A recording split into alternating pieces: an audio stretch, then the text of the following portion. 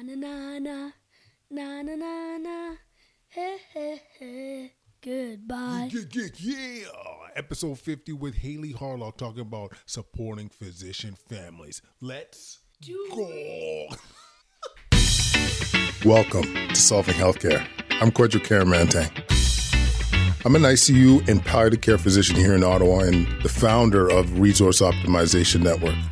We are on a mission to transform healthcare in Canada. I'm going to talk with physicians, nurses, administrators, patients and their families because inefficiencies, overwork, and overcrowding affects us all. I believe it's time for a better healthcare system that's more cost-effective, dignified, and just for everyone involved. Welcome back, everybody. First, before we begin on episode 50, Teddy, you got something to say? Yeah, don't forget to leave some subscribes and some likes because we really want those. Yeah, that's right, baby. If you love the show, please subscribe, review it. This helps with the visibility of the show, so we really appreciate that, right, Teddy? Yeah. Yeah. And guess who makes an appearance on episode 50? Who? Your mother. What? I don't even know what that means. You don't even know what that means. You're hilarious. Yeah, so this is Kathy makes her appearance on this amazing episode with Haley Harlock. We're so excited. It's all about supporting physician families, and I just want to get this out of the way. Yes, many physicians have a great lifestyle. They have good incomes, but there's never been so much physician burnout, physician suicide as there is now, and there are tough times as a family. Like, I'll be honest with you, there's been strains in our house, when you're not home for Christmas, when the kids, they don't see their dad at their concert or their soccer games or what have you, and all that falls on Kathy or the spouses. And so this is why I was so proud of what Haley Harlock produced. Having that environment where you could speak of the concerns, the struggles, and it being safe, and being in an environment where people truly understand what it's like being in that physician household, honestly, it's tremendous. And so Haley produced The Flip Side Life. This was produced about approaching a year ago, 2019, to support physician families. And this really took off around COVID, with the fears that people had of being frontline and, will their physician family member come home safely? What happens about bringing COVID back home? All these issues came to play, but produce this environment where it's safe to talk about, as I mentioned. And I'm really proud of the project she's got, July 9th, the Better Together Project, which Kathy and I will be speaking at to really celebrate this initiative. Please sign up with the promo code Solving Healthcare, and you'll get 10% off sign-up fees if you're game. Hopefully we'll see some of you on July 9th.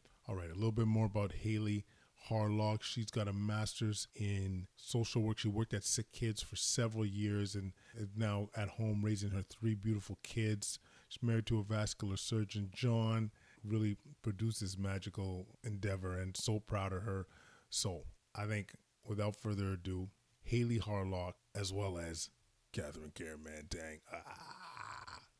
Quadcast Nation, we have Haley Harlock in the mix from The Flip Side of Life. We are so excited to have you on the show. Welcome, Haley. Thank you so much. I'm so excited to be here with both. Yes, it's crazy. This is the first ever Cara Mantang, like mom and dad in full effect. I'm a little nervous about this, actually. So awkward. This is awkward. We never sit this close together. Yeah, we haven't said this close together since 2018. Yeah. Yeah, she's going to take over this bad boy. This is like the TSN turning point. Of the Solving Healthcare is evolving. With people. Catherine Kierman. Yeah. Oh my God.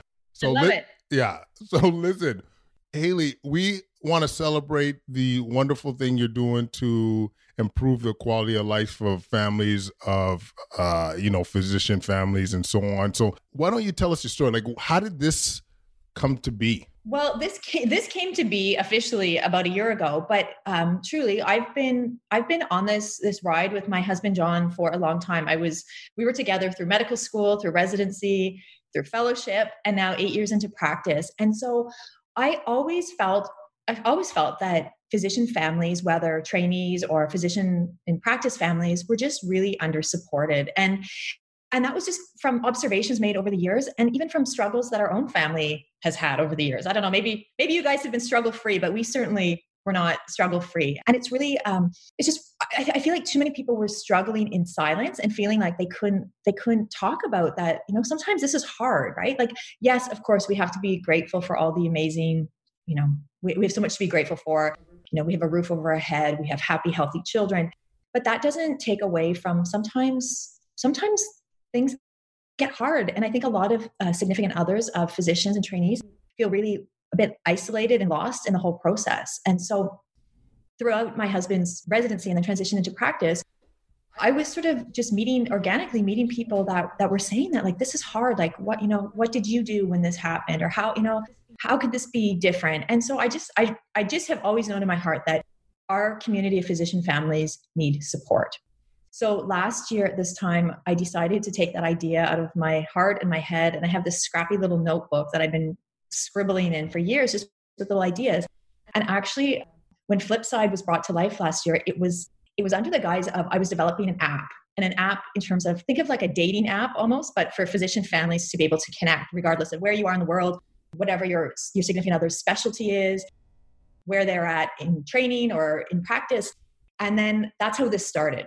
But then it got very expensive. And to be quite honest, I had to pause the app production just because I was self-funding it and I just couldn't sustain that anymore. And so I decided to just really start focusing on growing the community. And slowly but surely I didn't actually officially launch Flipside. It was in October 2019. And so it's just gained momentum over the last few months. And COVID actually has been a silver lining for our community, despite experiencing a lot of stressors that physician families have experienced since the pandemic was declared. It's actually brought to light the need to support physician families. And I think that's been really huge. And so that's sort of a little bit of the backstory. Well, I got to commend you for these, for the efforts to try and support these families. And can you give maybe some examples of like what it's like, because a lot of people have no idea. Like, I mean, physicians, we represent, I don't know, 1 or 1% of the population. Like, you know, a lot of people don't interact with physician families. Like, what's life like? Like, what's the challenges?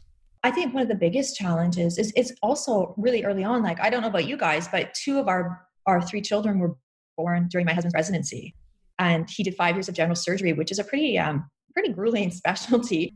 And so there was a lot of years where really I would never ever want to be disrespectful to single parents anywhere, but there's a lot of times where really it was me on my own, right? And managing these babies and just trying, you know, and I think families with small children take out the physician piece, but it's hard, right? Being a parent is hard. And when you're, you know, struggling, and then you're also within a physician family, you're juggling call schedules. And I used to joke that I was keeping a running list for a while of all of the things that I've attended without my significant other. So birthday parties, funerals, weddings, like you name it.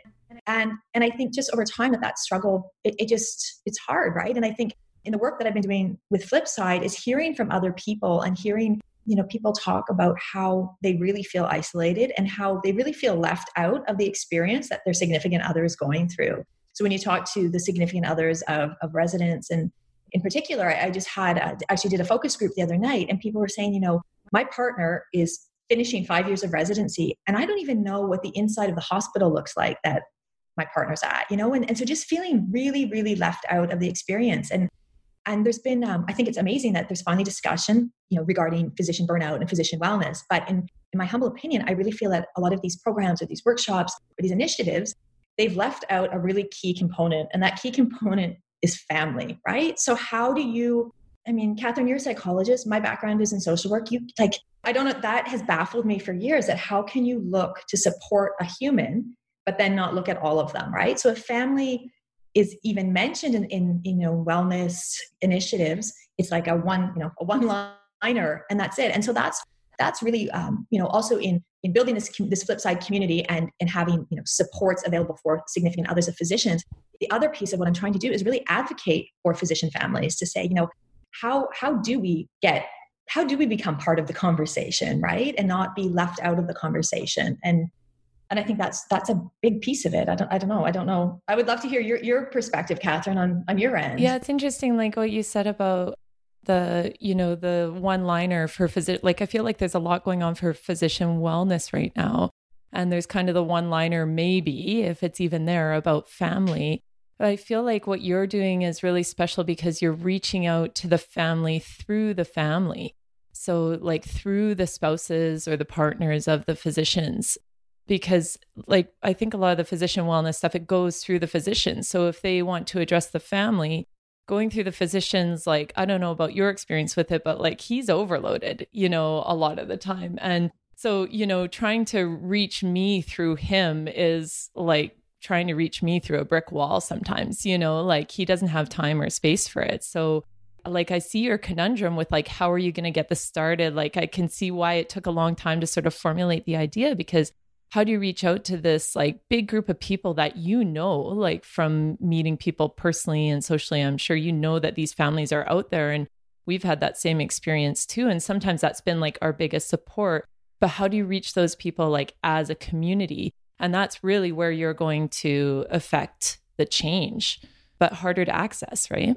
Absolutely. And I think, I don't know what your experience was like, but a lot of families, they end up moving, right? You move like at different transition points during training and then transition to practice. People are uprooting their families. And if they have children, and there's people, that spouses that are changing jobs 2 and 3 times. And it's sort of the physician partner, the focus is on that person, but the family is impacted by that, right? Like it is hard. And I think there's also a little bit, there's always stigma, historically always stigma in terms of mental health. And again, my humble opinion, I think physician group, there is stigma in asking for help or reaching out for help. And I think then as a byproduct, as families, we're supposed to, kind of keep it all together. And that's the one thing that I think is really hard sometimes, because I've often said, we're the ones we're behind the scenes, keeping things together for the people that are on the front lines. And that came up a lot during COVID, right? That if we're needing to be, making sure that our partners are okay so that they can,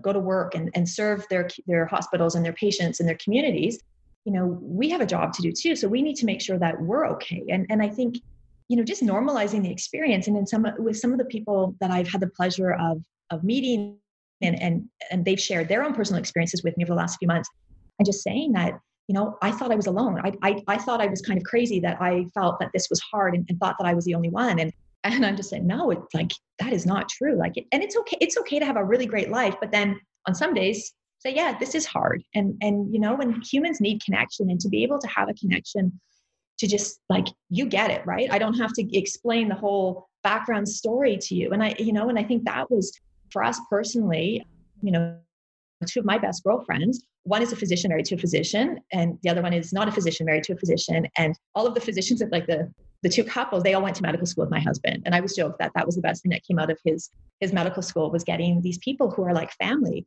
But if I hadn't had those relationships over the years, I have lots of friends and lots of support, but it's different if you can talk to somebody who really gets it, right? And that's really what Flipside's been about, is giving, because not everybody has that, and giving people a safe space to come together and to know that they will be understood just based on this one common bond that everybody has. Yeah, I think it's really hard for people who are not inside that situation. Just like any situation, if you're not in it, you don't fully get it, right? But with this, it's like hard for people to understand how isolating it is. Like if I tell people what Kwadwo's schedule is, I'm like, oh, he works for 14 days and then he has 7 days off. And then, he works for 7 days and then he has 5 days off. They're like, oh, wow, that's like great time off. Like, you guys must get some. I'm like, no, I don't see him. Like it's really hard to describe like how consuming the profession can be, like both mentally and time-wise. And those days when he's working, just exactly how much he's working and how much he's not, there, like just really not physically there or can't be mentally there. And how much work we do as a family, like you're saying, to support him so that he's okay during those really intense times. And if you talk with anyone outside of a physician family, we've run into this before where, because we're in a place where we're financially stable and obviously have a good quality of life and, on the outside, things look great. And in truth, from that perspective, they are. But it can come across really entitled to then complain right? And not just complain, but like just express struggle. And that's the hard thing. It's hard to connect with other people around that when on the outside everything looks like you're doing super well, right? Yeah, and one thing I want to add to what you were saying, Haley, was, especially as you're training, like having that foundation, that family foundation. And like, I can't count how many times I leaned on Kathy when you had a night that was a disaster. You lost a patient that you were invested in or hoping that wouldn't have a negative outcome.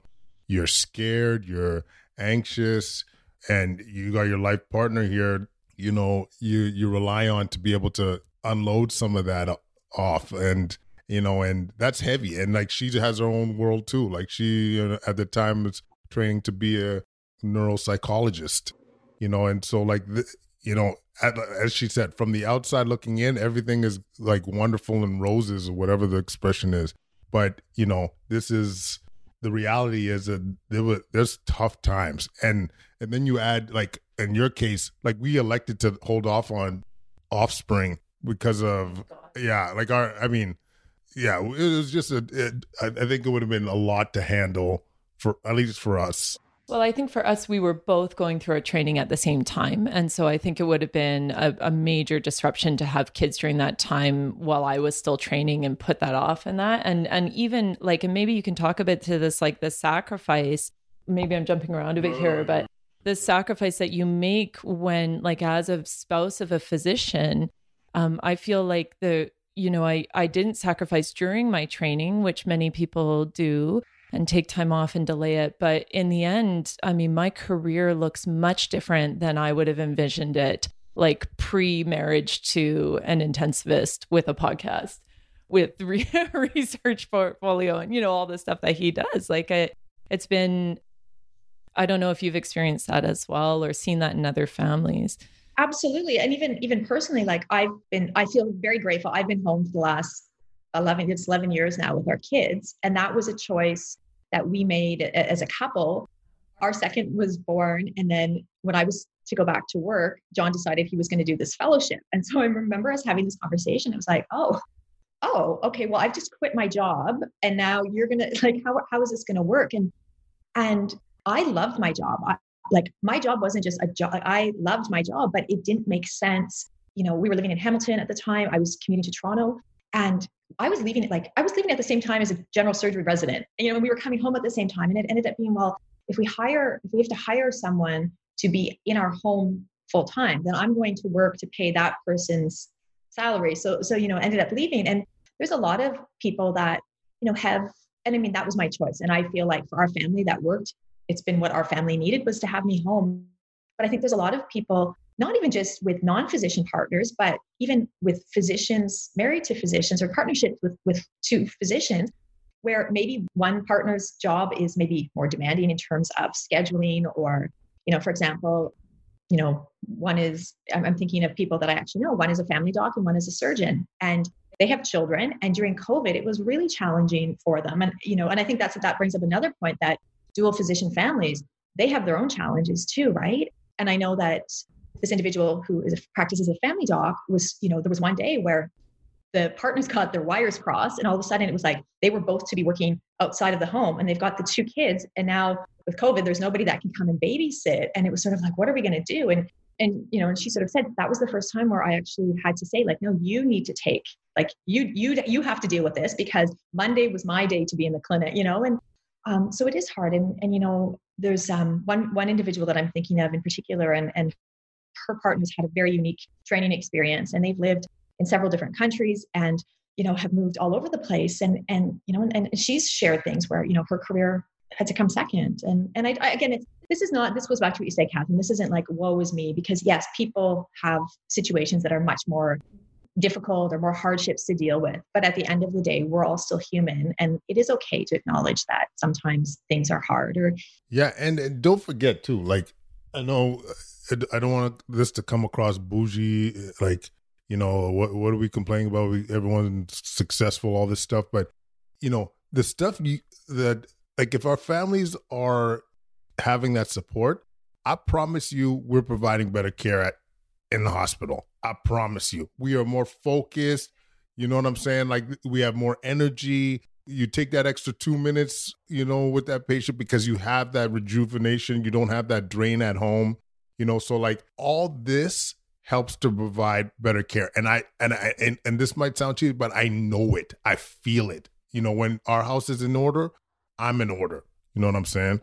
Oh yeah. If we have a tough week, like if I'm not doing well, which happens, right? Like if I'm having a tough week or struggling with the kids, or like during COVID, all the chaos of everything, and then he's going off to work, like you see the difference in him. It's heavier, he's more fatigued, and that's, it's not saying that the patients aren't getting adequate care during that time, but they're not getting the best part of him, right? Like the full physician, like caring, connected physician experience, which like is what we would hope to provide, like as a family, as a physician family, what we would hope to provide the patients at the hospital with, because that's what we would want, right? If we were there.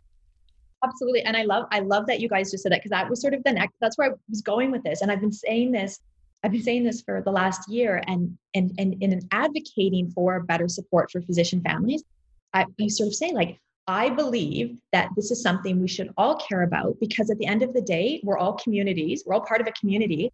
And at the end of the day, we're all healthcare consumers as well. And so you guys just beautifully summed up, why we should care whether or not physician families are thriving. And I think that's been the biggest, I've used those words with, I've seen, and again, in our own family as well, too many physician families just, getting by, just surviving. And I think the goal should be thriving, right? And there's just, I think with a little bit of even acknowledgement or added support, like there was something with the CMA recently made an announcement where they were offering mental health support for physicians, but they added that it was also open to immediate families. And that's huge, right? Like that little bit of acknowledgement that we exist too, and we're directly impacted by what our partners do, right? And so I think like, again, I think COVID has perhaps been a silver lining in that way, that, people are more open to having to, there's more empathy and compassion perhaps towards physicians right now than there ever has been.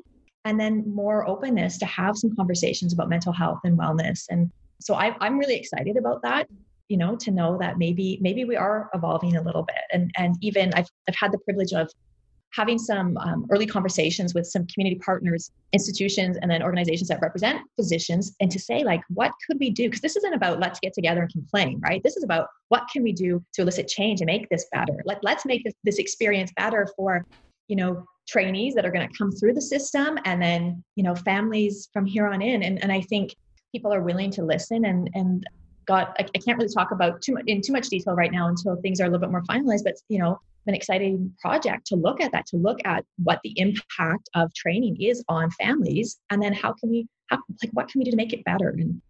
And I'm a bit of an eternal optimist, so I do think that we can. Yeah, I wonder, Haley, like one of the things that I noted down as I was going through your website, I noted that you were doing these sort of peer support chats and the support groups and that during COVID.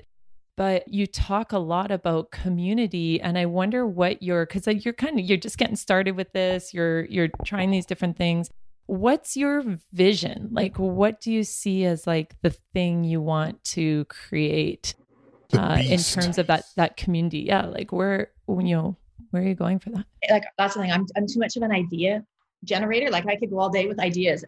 It's the implementing, right, and getting them in. But I think it's just again first of all. Like on an almost daily basis, I get messages in my emails or DMs on Instagram where people are a bit lost, and they didn't even know that there's something like 600 Facebook groups out there for physician families, right? Like there are some resources, but it's also letting people know that the resources exist.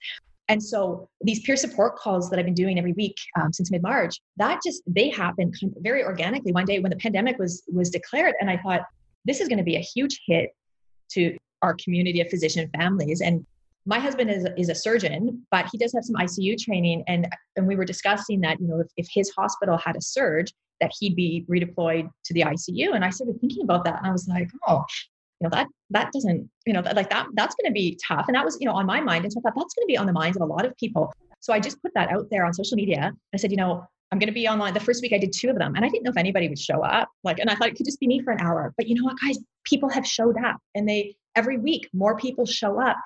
And it's just like this sense of relief that there are people like me out there, right? And our community is very diverse, but it's just, again, that one common bond of that, we get it. And during like late March into mid-April, it was really interesting because each week we've had people join from all over Canada, the US, and even as far as New Zealand. And, when you essentially have a group of strangers and someone new joins, and it's very much like, it's so beautiful to watch people just hold space. And, there was one person that joined one week and was having a really, really difficult time. The partner was working in a ICU in a hospital that had a significant number of COVID patients.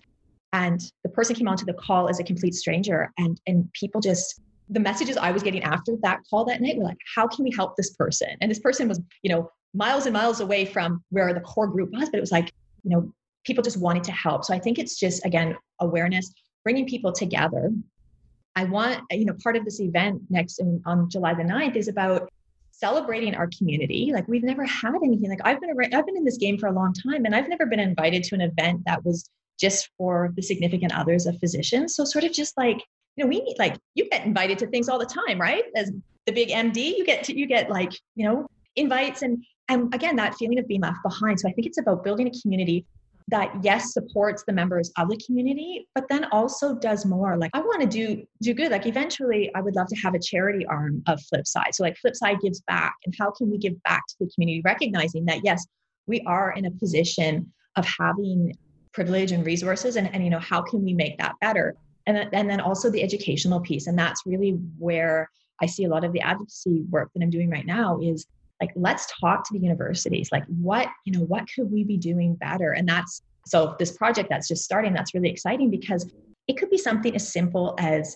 reaching medical learners really early on in those first couple of years and offering some, again, this isn't rocket science, but just some really, some guidelines or some soft skills of like, while you're so focused on your medical training, if you have a significant other, your partner's experience is going to be very different than your own, and sort of aligning those two, and so that people understand each other's perspectives, and just, I don't know. I know in our situation, we got to a point where I found that my husband was, he was working crazy hours. We had these little kids. We were both exhausted, and then if something was bothering me, I would keep it to myself, and he would come home and I would feel sorry for him because he looked terrible and he hadn't slept and was stressed. And then, I said, okay, I'll talk to him about it the next day. But then the next day he still looked tired, and life goes on. And then so all of a sudden 2 weeks have gone by and we haven't had the important conversation that we needed to have. And then over time, and then it felt silly. Oh, well, 2 weeks has gone. Like that's silly to bring up something from 2 weeks ago. But you realize that then that's what breeds resentment. That's what and over time, that's where, families end up falling apart because there hasn't been communication. There hasn't been that support. And that's what I don't want to see happen. And I think, again, that's where in my personal experience and in knowing some of these personal stories from other physician families, people are struggling and feeling very alone. Yeah. So I don't know if I really answered that question or just went off on a huge tangent, but I can really connect with what you're saying about holding stuff in, I think if you don't have those people to talk to, and we all have friends and we all have, most people have someone that they can talk to about some stuff. But, there's a lot of times where, it's nighttime, something's been bothering you, there's nobody sort of to call. And normally you would reach out to your spouse at that time, for that support. But no, they're either physically not there or they're not, mentally available. They look exhausted, like you're saying. And you don't, and you bottle that up. And, having that outlet, I think is huge. I can't tell you how many times I've cried alone in my room, and just few deep. Yeah, totally. And kids downstairs, we're so fortunate. We have a nanny, but nanny's not working. I don't want to bother her, and kids downstairs, and I'm crying by myself in my room, and he's not there, or he's sleeping in the basement or something while all this is going on.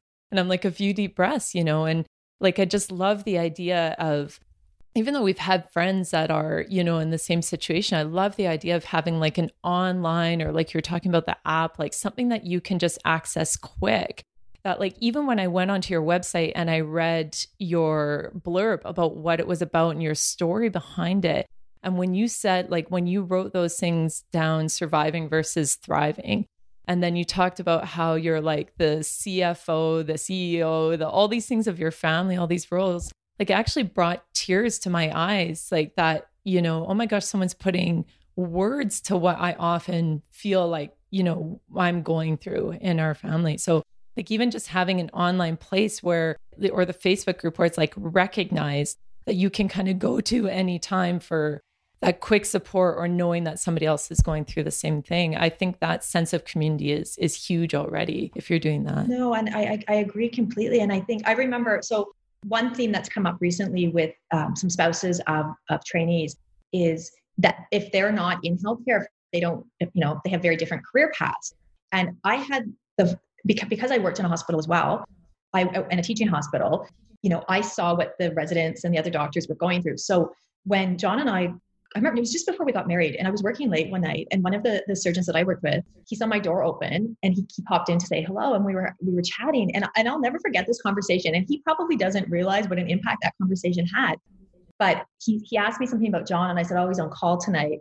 And I joked, I said, "I think I'll sleep in the, I'll be sleeping in the spare room." And I was just joking. I didn't even know what we were talking about. And he was this big, well, not if he wasn't intimidating to me, but he could be intimidating. And he said, "You know what?" He's like, "Never sleep in the spare room." And then he told me he'd been married for X amount of years. And he's like, "I'm going to give you one piece of advice." And he said, "There is always going to be something else in your marriage." And we weren't married. We were getting married. We weren't married yet. And he said, "And that's medicine." And he's like, "The sooner you can figure that out and get over it."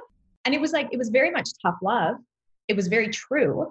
But then I think that's another piece is that physician families, and I know there's lots of other professions where, families make sacrifices as well, but because we're talking about physician families today, and that's who we're going to focus on. But, we go through things like the day our third baby was born, that was the day that my husband found out that he passed his final Royal College exams. And he got an email. And I remember I'm waiting for the doctor to come in and check me. I'm in labor. And he's wondering if he should check his email to see if he passed his exam. And I sort of joked, I'm like, medicine is stealing my thunder even today. Like I'm about to birth a baby and medicine. This is more important, honey. And with that same, right? But it's one of those things. And so we joked about, well, if you failed, then it's that's going to suck, but we're going to have this baby today. So that, that'll make up for it. But I think there's also, that same baby, when he was 20 days old, he was admitted to the children's hospital. And for, part of the day, we thought he had meningitis. And my husband was new staff, was at work operating. And I'm sitting holding this newborn baby and very fearful that I might lose. And because of my background working in healthcare, I knew what meningitis, like potential diagnosis of meningitis meant. And I'm alone. And my mom was going through treatment for cancer at the time. And she's, can't be with me. No one was there. And thinking in what planet, in what other job, my husband should be with me right now and our baby, not taking care of some. And he came at 5 o'clock. I was there from 6:30 in the morning until, 5 o'clock. And so it's experiences like that are a little bit unusual, where we're sort of, I think, as family members, again, I'm not looking for, sympathy or anything like that, but that those experiences aren't the norm, right? If you are in a different profession and you have a sick child, chances are both parents are able to be there, right? But it's where I think, often our families have to take a back seat. And we know that going into this, that's the way it's going to be. And I would love to hear your thoughts, but I think our children are probably more resilient and compassionate because of what their dad does for a living, right? And there's been lots of times, my husband's very hands-on, and there's been times where they've had a Christmas concert at school and he's scrubbed out of the OR, made sure his schedule allotted for an hour that he could run up to the school to, see. So he's when he can be there, he's there. But there have been times where they're, where's daddy? Why isn't daddy here? And I've always said to them, well, daddy wants to be here with us, but somebody else needs daddy more than we do right now. And so I think our kids, I think in some ways it's a little bit of a gift, but that's only, those are during times, I'm sure times when our family was not thriving the way we are now. I'm sure my answer to them probably wasn't as, gracious. And yeah, it's hard. It's hard sometimes. And I think that's just it. I think we just need to acknowledge that. And, and keep space for people within our community to, when they're having, a challenging time, to know that there's people out there to reach out to. Yeah, I think I get a little bit verklempt when I think about how many times we have to miss stuff, and seeing you alone on Christmas. I'm actually getting verklempt. I don't know. Oh yeah, that's like the worst, there's been Christmas mornings, where he's out the door at 7:00 in the morning and we're just rolling out of bed, and I do my best to wake the kids up early to open one present with him and stuff. Not being able to be with the boys on Christmas and events like that. I missed birthdays. You've missed birthdays. A couple concerts where I was trying to hustle to. Wow, I didn't expect that. It's funny too, because I often don't think about sort of the impact on him of that. I think of the impact on the kids, but again, and on me too, that I'm always the parent there on my own at the Christmas concert, or I'm always the parent at the birthday. Oh, where's Kwadwo? He must be working, yeah. But it's true. There are aspects of that just have to happen. Sometimes, not many people, like you're saying, have a job that you can't drop everything for an emergency, your newborn having meningitis. There's not many other jobs in the world where probably even the prime minister would fly back from wherever he is to be with his kid, And so I think it just speaks to we know it's hard on them to be in that role. So it just speaks that much more to if the family's doing better, if the family is supported, then that pressure, it's going to be hard on him to not be there. But if I'm doing okay with it, and I can tell him, because I feel supported, I can tell him, it's okay, honey. We're good. The kids are good. I'll take a video. You'll watch it with them later, as opposed to, like you said, when you're not in that thriving scenario, you're not doing as well, you don't feel supported, it can turn into a negative thing in the relationship. Why weren't you there? Why am I always alone? I'll never forget, this one time I had gone through a few miscarriages between our second and third child, and we were with the fertility treatment center and I got pregnant. And I was there for my first appointment early in the pregnancy. So before I would typically lose these pregnancies, to have the ultrasound to find out if the pregnancy was viable. And I'm there in the in the fertility center room, and I'm looking around and I'm literally the only person there alone. It makes me emotional to talk about that one. And I'm looking around and I'm he needs to, I was angry, he needs to be here. And I think I took it out on you later too. But he couldn't be, he couldn't be. And if I felt supported, in that moment, there's going to be times where everyone goes through this, where they feel alone or they don't feel supported. But the more support I have in those situations, then the better we do. And then the less pressure on him. And it just it's just one of those full circle family things. You just took the words right out of my mouth. That's what I said, a circle of, and it goes back to, if physician families are thriving, then physician wellness and mental health is strengthened. And then patient care is enhanced and sustainable, quality, compassionate patient care is made possible and sustainable. And that's where I think it's this movement is not about, again, it's not negative, not complain. What can we do better so that everything is better, right? From physician families to longevity, patient care, and physician burnout is real. And we know that there's lots of statistics that support physician burnout and physician suicide, and the system, it's a difficult system to be part of. And I often think too, when you're coming from a different country as well, right? Where maybe there's a lot of, in Canada, a lot of IMGs where they come with their families and maybe language is a barrier, right? So you don't even know where you can connect with somebody. And I'd like to change that too, or that when you're coming, for residency programs, or even for, if you're getting hired to have these resources. And that's where that's why I thought the app was such a brilliant idea, because you could pick up your phone and be oh, okay, Catherine, you're in Ottawa. Okay, well, I'm in Burlington, but let's have a look on here together at what resources, or you're looking to buy a house. Well, I know a real estate agent here, and sort of just making it a little bit easier, and we have technology now to support that. And yeah, so I think That's huge, actually. Like the moving between cities, and like you mentioned the international medical graduates, and even within Canada or the States, like moving between cities for these different fellowships and residencies and training in that. And, how often, like many of the physician families that we know, they don't live in the same city where any of their family members live. Like they don't have any extended family in that city. They end up somewhere, completely different. And so they just don't have that extended support. They don't have a history in that city. They don't have a friend group established, like nothing, And so being able to like coming into that new scenario and like not just the physician figuring out like getting themselves set up, but the family being able to say like, where do I take my kids on a Saturday afternoon? Like what do people do here? Or, how do I look for a house? Like, where's the best place to live around the hospital? Where do you get, all you can eat baby back ribs. Yeah. You know what I'm saying? Yeah. Where are the best ribs? Where's the best barbecue in the city? Some smoked meat. Yeah. Like, what are the best options on Skip the Dishes? Because I'm going to be using that a lot in the next, There's a individual who has just, and I would use the word survived the partner's residency, and has shared numerous stories with me about moving, making a significant move, being alone and having small children. And we know that it is harder to get out when you have small children, but not knowing anybody.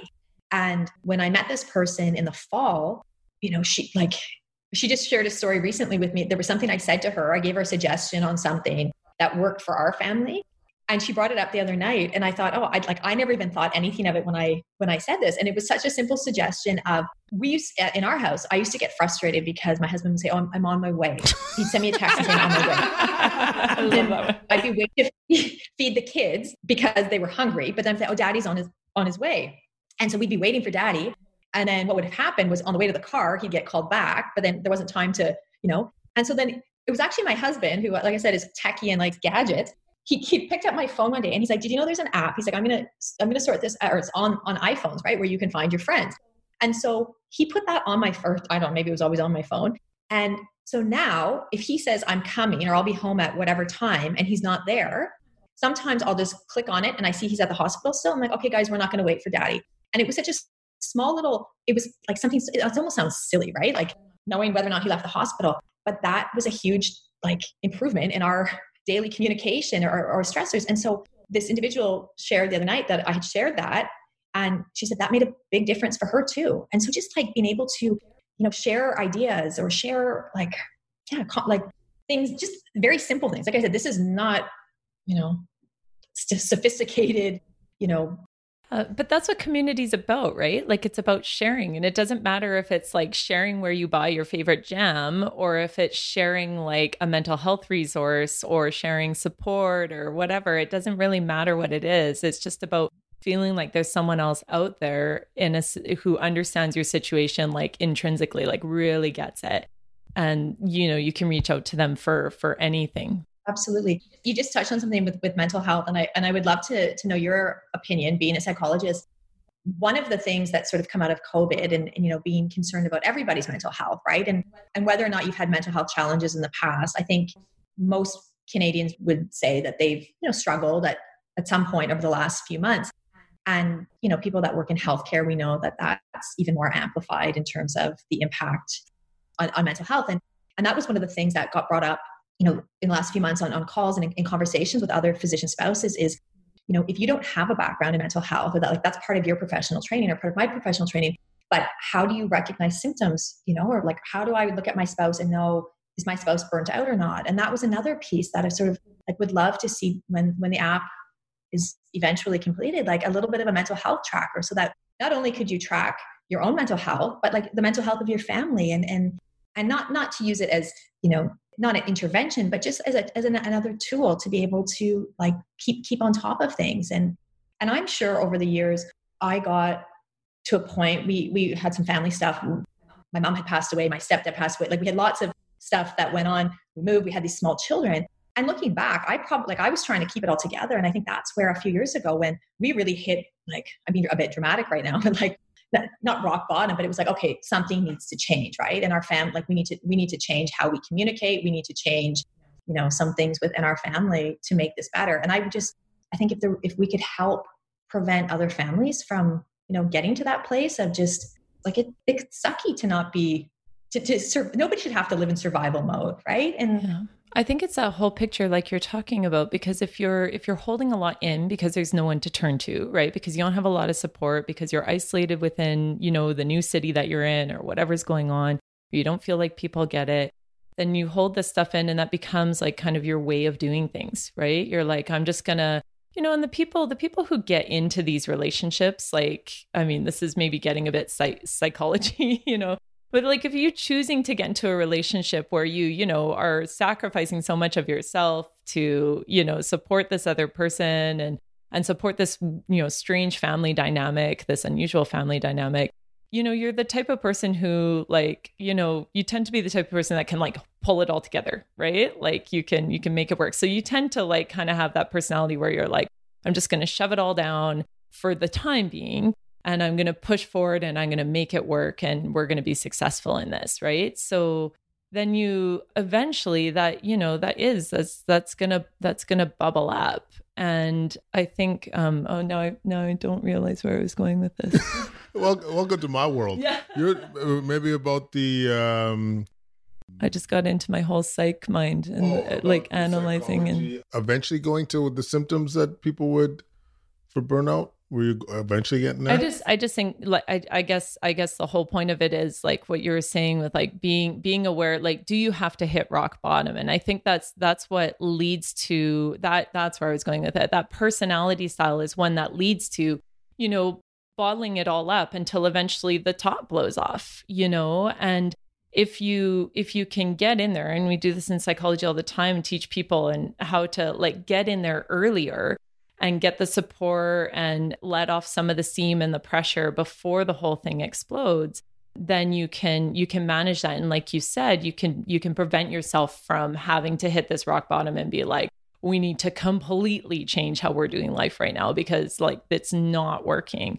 But that's a hard thing to do when you're isolated. And I think that's what I love about what I was reading, on your website and with your programming, that like you're providing this supportive community that's going to make people aware of the struggles that they're going through and allow them to let off some of that steam and get the support they need before it blows. Can I add to one thing? Like Haley, obviously loving what you're doing too, but like I just want to like say something about some of the physicians and families out there. Like if newcomers are coming, like we should be bringing them with open arms. Like that's, you know what I mean? Like we all have gone through the struggle. You're a fellow and you know that the new fellows are coming in, bring them in. You're the program director of vascular surgery. You got new fellows coming in. They're coming from afar. Bring them in, introduce them to your family, be welcoming, make your division or department a community, whatever way is possible. Like this, we're all family here. We're all struggling. You know what I mean? Like I get a little bit wound up when I see some of these dysfunctional departments that aren't doing that, having that approach. And like all it is adding stress for no real reason. Like even us, like we could do a better job with like the new fellows coming in. Like often we meet them and they have young kids and you can see they're new to the city and this is a new adventure for them. And like we could absolutely, you guys have a pretty good department in terms of that sense of community, but like in terms of even at the individual level, this has come up a lot during COVID and during the Black Lives Matter movement. Like what can you do as an individual? And I think like part of the message here is like as an individual, you can support people. You can reach out. Word. So, and sometimes it's really hard. Like I get it that some programs, like my husband's a program director for his division and they have only a handful of residents. And then you have other programs that have, hundreds of residents, and that becomes harder to manage, when you have that many people. And the reality is the environment that you work in as a physician, it's busy, right? And so this isn't faulting anyone. It's sort of the system, right? The system's always moving so quickly. But for example, someone shared with me that they had met their partner's program director numerous times. Sorry, I didn't know if we were frozen there. Numerous times over the last several years. And every time this person meets the program director, the program director assumes that they're meeting for the first time. This is like, it's actually really insulting because you get more time with my spouse than I do. And it's like, you don't even know that I exist. And so those are some of the conversations of just like, again, like knowing, and my husband, I joke, I think he's an extremely amazing human, and he has a high level of emotional intelligence. And I'd like to take some credit for that, for just like nagging him all the years of like, but that's what I said, like, do you know if your residents have a significant other, or do you, like, these are important things, or do you know, like, so when our baby, well, he was already staff at that point, but when our son, he didn't have meningitis, he ended up having RSV and, was only in hospital temporarily. But like, if you have a trainee, and not even a trainee, like if you're a colleague, right? Like, do you ask those questions? Like, how is your family? How's, like, I don't know, just asking, right? Because if you ask, chances are someone's going to tell you. But the sort of the culture, I think, of healthcare and of medicine, and because of the nature of the beast, so like I said, you can't stop. There's crises and fires that you're putting out all the time. But just coming back to being human, right? At the end of the day, we're all human, and I think that's really the point. And that goes back to the long-winded answer I gave you about why, like, the community and growing that. Like, let's just be good humans. Can we just agree to be kind and be good humans and look out for each other?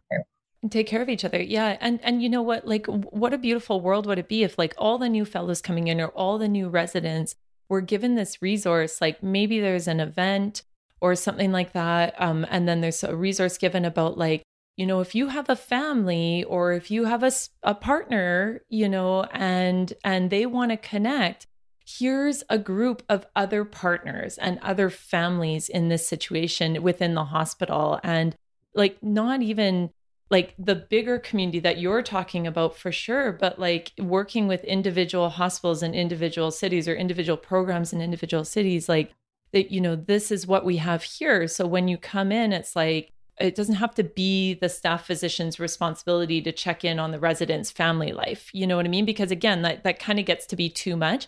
But where it can be like the program has the resource to say like, hey, I know you have a kid, and I know you have a partner. So like, if they want to hook up with anybody, if they want support, or if they just want to know what's going on, then here's a community, and here's the website, here's the Facebook group or whatever, here's a pamphlet, Absolutely. And that's for sure. And that's just, it is like giving people a resource. And that's where I think what the point I was trying to make is that the onus doesn't necessarily have to be on the institution, but if there's resources out there that they're willing to share, and later on this summer, I'm going to start doing a bit more consulting with some institutions to sort of say like what are some little, like, really micro changes that could be made that would, like, let's have an email blast out to share some resources, or to maybe just have some more planned events throughout the year. And recognizing another person shared with me recently that, in all the years her partner was in training, she was never really invited to anything. And if she was, it was difficult because they had small children and they had nobody to help with the small children.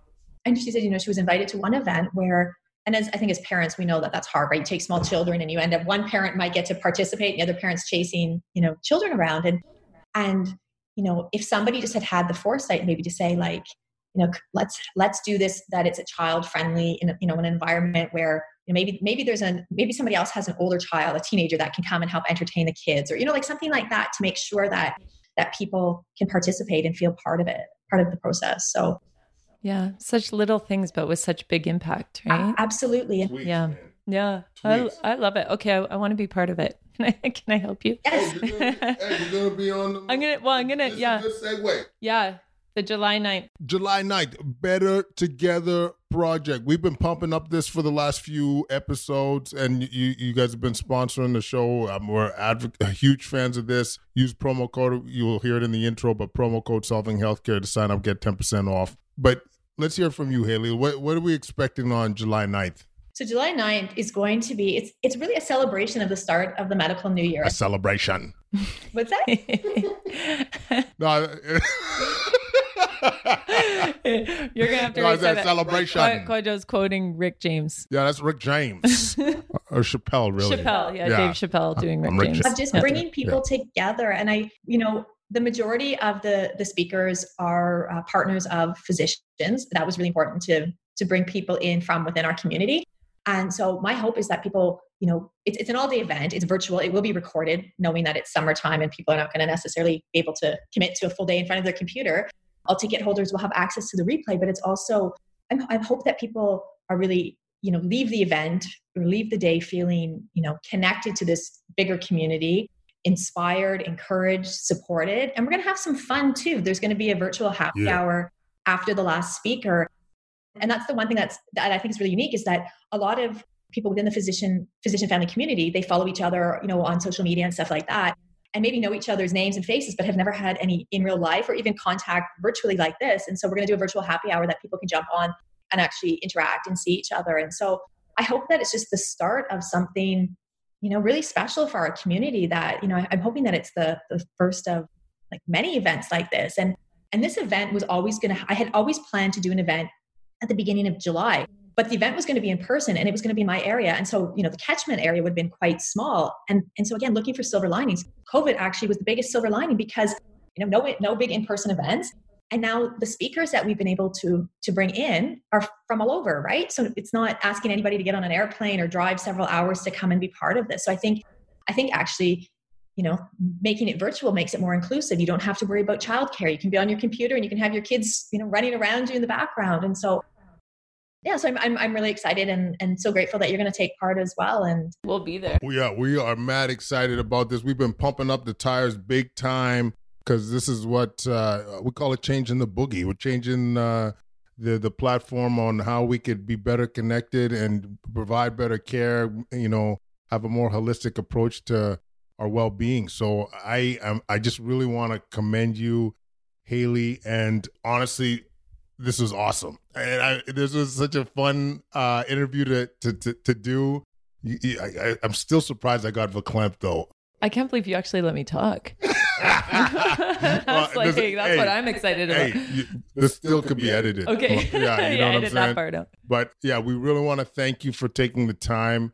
Where can people find you, by the way? So you can find me, probably the best place is on Instagram at _theflipsidelife, or on our website, which is www.theflipsidelife.com.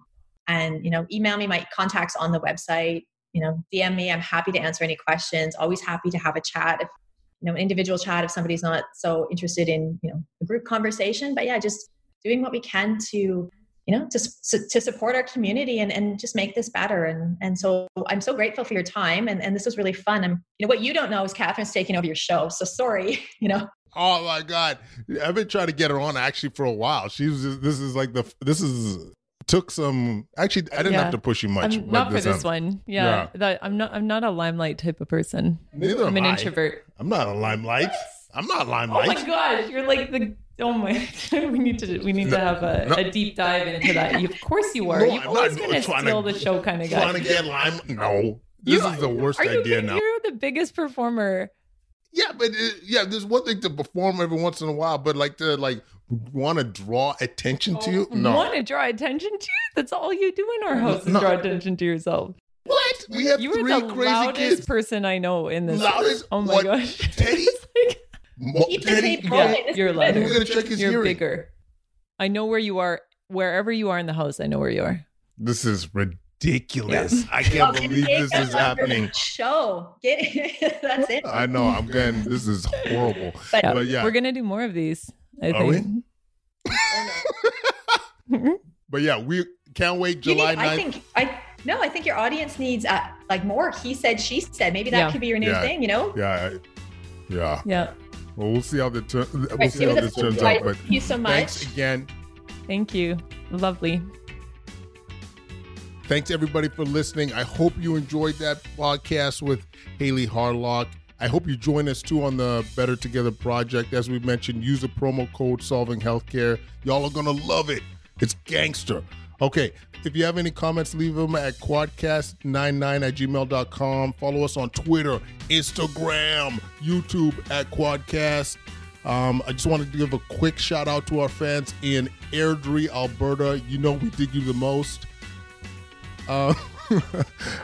Once again, thanks so much for listening, guys. We look forward to connecting soon.